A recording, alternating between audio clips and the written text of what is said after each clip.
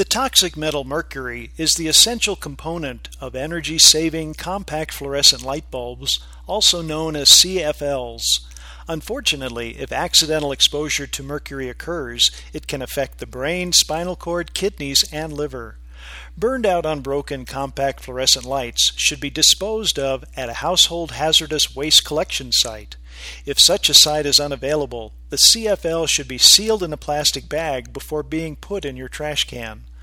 Breaking a CFL not only exposes the mercury itself, but it also releases a dangerous mercury vapor. If a CFL breaks in your home, the EPA recommends people and pets leave the room immediately and air out the area for 10 minutes by opening a window or outside door.